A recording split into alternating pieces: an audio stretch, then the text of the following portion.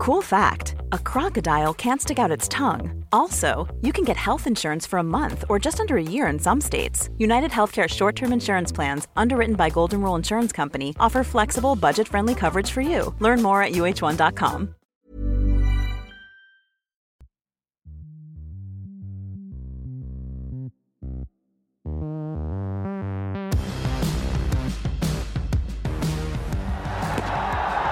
Oh, loud shout!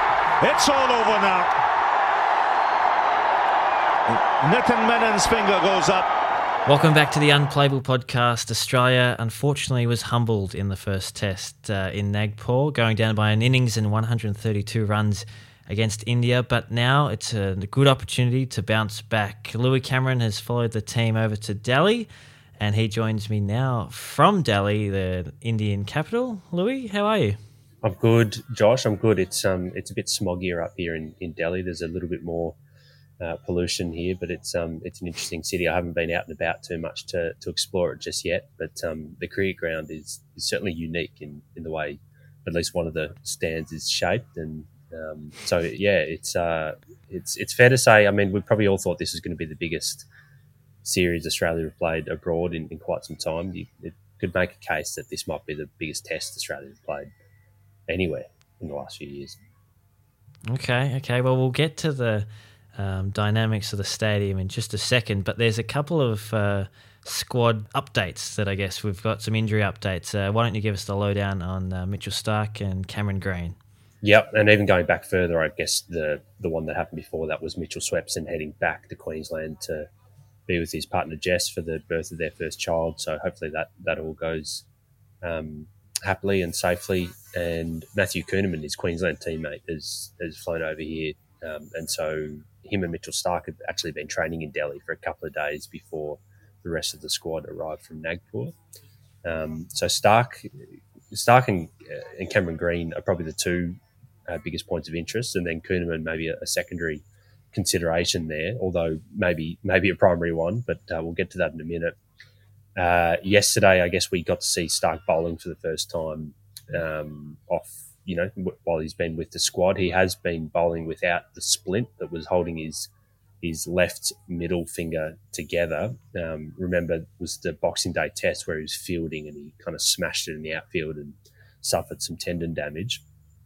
So he quite strangely told me that he's been bowling with the index finger and the ring finger, and kind of having the splint finger in behind that, and that's how he's been bowling while the finger is in a splint. Yeah, and I just couldn't believe that. And I didn't get the chance to ask him whether that was the batters as well, because I would have thought you're a fair chance of bowling a beamer with such a loose grip on the ball. So that was pretty interesting. But he's back to bowling off his middle finger, the splint's off. The issue now is just whether that finger is right to get through a test match. And it sounds funny, but it can actually get quite sore when your finger's been in a thing that keeps it straight for 6 straight weeks.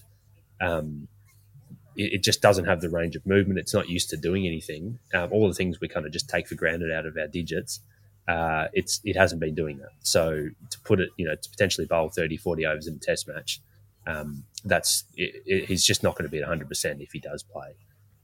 Then Cameron Green, who also has a finger injury, for him it's the right index finger. So we watched him training on yesterday, which was Wednesday.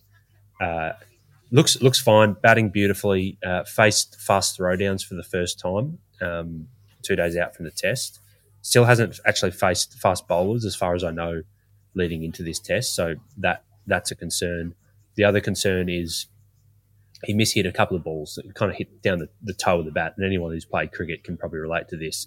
It's hit the toe and you got that shuddering feeling going up your bat. And that's what really looked to hurt his finger. So whether that's just a thing that he'll just have to deal with if he plays in this test is just something for the Aussies to consider. But I guess the short of all of that, Josh, is these guys will not be 100% if they play. And Australia probably needs to play both of them.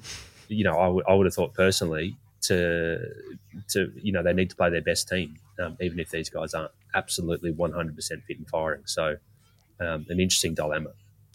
Yeah, I guess maybe a silver lining is during that Boxing Day test where both of those two were injured, they both played on and they both played their roles pretty well considering they were hampered by those injuries. So maybe the silver lining is they don't need to necessarily be at 100% to play a role in this side. So very interesting. Is your sort of feel around the space at the minute that these two will be selected even though they're not at 100%?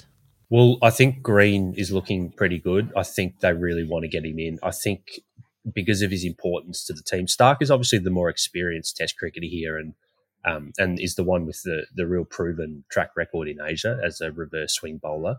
But Green would allow them, and so this is the other part of their selection dynamic, and this is probably where Kuhnemann and or Ashton Agar would come into things. If Green plays, that might be enough seam bowling with him and Pat Cummins, and then they could go Lyon, Murphy, and one of Koeman or Agar. Now, it seems like Agar might be a touchdown on confidence and Koeman might be here to play potentially over him, which would be incredible. He bowled quite nicely in the nets from what I saw yesterday. But then again, I watched Ashton Agar bowl on what should have been day 5 of the Nagpur test out in the middle on a pitch that admittedly gave him quite a bit of help, and he knocked over a few of Australia's top order. So maybe he's coming back into contention as well. So as good as Mitchell Starc is, the pitch that we all saw looked. So the Australians reckon it's going to be very similar to Nagpur. I reckon it could be an even more of a Bunsen burner. They were kind of looked like worn patches on the way through. It was a different kind of soil or clay underlay to the pitch, different to Nagpur. Certainly, it's a bit of a darker soil. And in the past, it's had a reputation, this ground, as being pretty tough for batting. Think back to 2013, and that was just about the worst pitch Australia. This is what the Australians said. It was the worst pitch they played on in their 2013 tour. Mm-hmm. And Nathan Lyon took 7 wickets here. So they're all the things for Australia to consider. It's a complex one. So I'm guessing there's a minimal grass coverage from what you saw on the pitch out there. Fair to say it's not going to be a green seam. We did just ask Pat Cummins when he was coming back from the nets yesterday, and said, "Oh, how's the track looking out there, mate?" And he said, "Yeah, 3 quicks, bit of seam," and just a completely straight face. So that's certainly not what we should expect here. Another talking point this week has been Travis Head's non-selection. The coach had a bit to say about that during the week and said that he accepted the decision but didn't necessarily agree with it. Is he in consideration to be selected for this test? I don't think so. I don't think so just because if it was an injury, if Renshaw or Hanscom had gotten injured or a top order player, then yeah, sure, he's probably the next batter in if Green wasn't to be fit. But I think they've kind of made their bed and now they've got to deal with it, at least for this test. The way I would see it is you've gone into the first test very sure of your plans. You're really happy with your preparation and you're really happy that those 6 batters, minus Green, of course, who would have been in if he played, are your best guys to tackle Ravichandran Ashwin and Ravindra Jadeja. They failed, but you can't. I think they'd be going back to the bad old days where Australian teams would go to the subcontinent, they'd panic.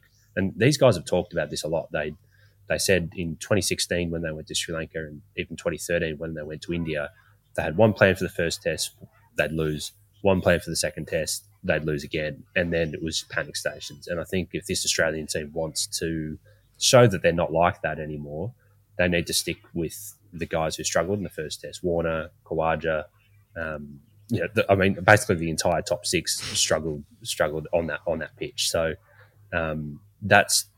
that would be my read, and I think if they didn't do that, it would be a departure from what they're saying they want to try to achieve. It's pitching in line, impact in line, and it's hitting the wicket switches. So I'll get you to reverse your decision.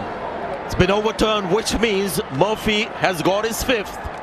And what a debut for this fine young off-spinner from Australia. Maybe just a quick word as well on Todd Murphy. There was a bit of discussion before that first test that, could you play 2 right-arm off-spin bowlers in the same side? And Murphy came out and probably out-bowled Nathan Lyon, who, to his credit, did have some misfortune with a few drop catches going down off his bowling. But Murphy's haul of 7 for 124 was a pretty memorable first-up performance.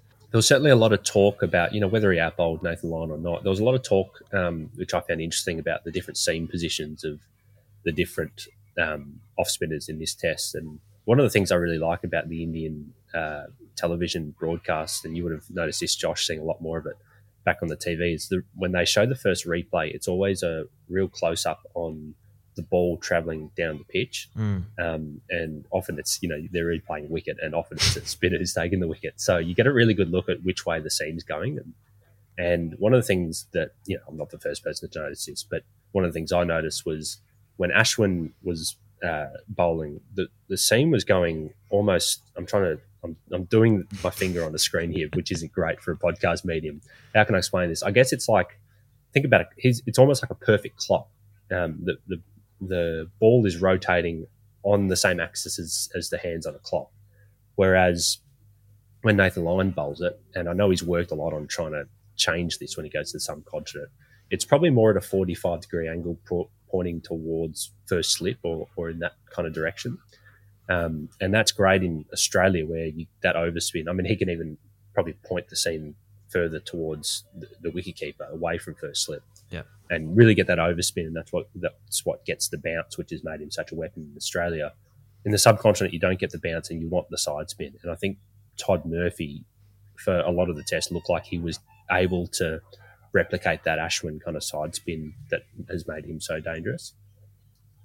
Having said that, people have kind of said, well, Nathan Lyon can't bowl that side spin. Why can't he do it? He's taken 460 test wickets. I actually think he can, and I think he has shown on previous tours of the subcontinent. I think back to Bangladesh in 2017.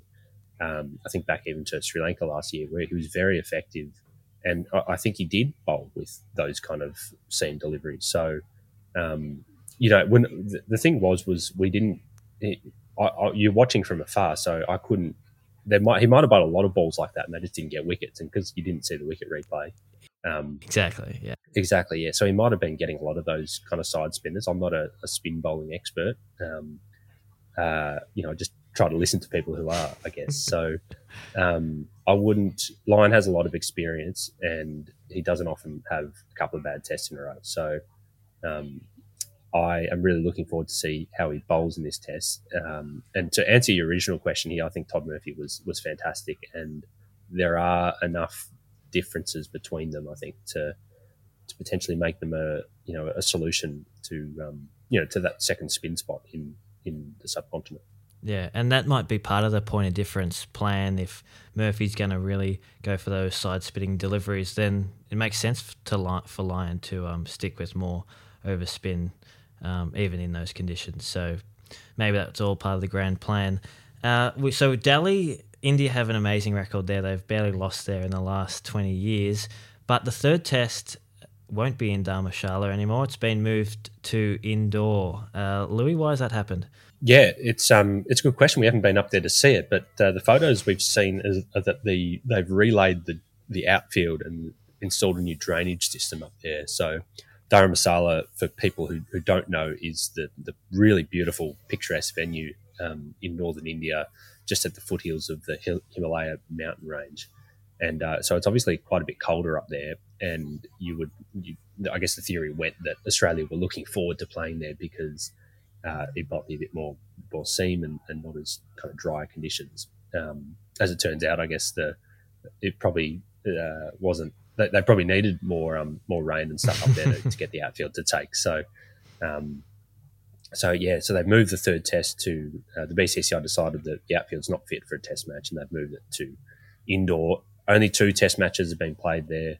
Looks like quite a good batting wicket. Maybe it might end up being the best batting strip in this series, just going off previous tests. But you wrote a really good piece, Josh, kind of summarising it. And there was one guy who has a phenomenal record at the venue. Do you want to reveal who that is?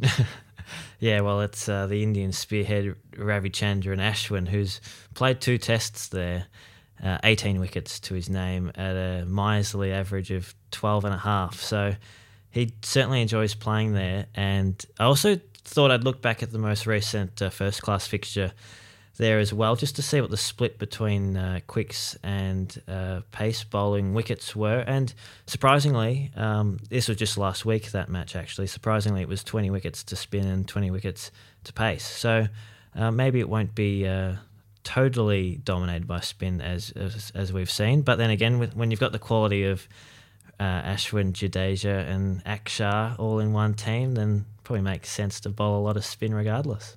It does, and I dare say that the wicket might end up being slightly different for Test matches as what it was to the Ranji Trophy. Yeah, I think that's a fairly good call. Louis, thanks for dialing in all the way from Delhi for this edition of the Unplayable podcast. Enjoy the second test, and we'll catch up with you when it's all done. Wonderful. Thanks, Josh.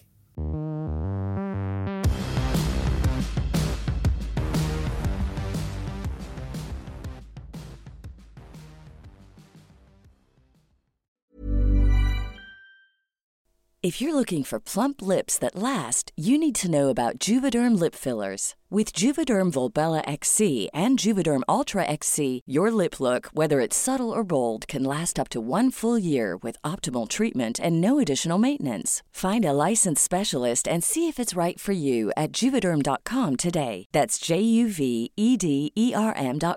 Add fullness to lips in adults over 21 with Juvederm Volbella XC or Juvederm Ultra XC. Do not use if you have severe allergies or a history of severe allergic reactions, or if you're allergic to lidocaine or the proteins used in Juvederm. Tell your doctor if you have a history of scarring or taking medicines that decrease the body's immune response or that can prolong bleeding. Common side effects include injection site redness, swelling, pain, tenderness, firmness, lumps, bumps, bruising, discoloration, or itching. As with all fillers, there's a rare risk of unintentional injection into a blood vessel, which can cause vision abnormalities, blindness, stroke, temporary scabs, or scarring. For full, important safety information, visit Juvederm.com.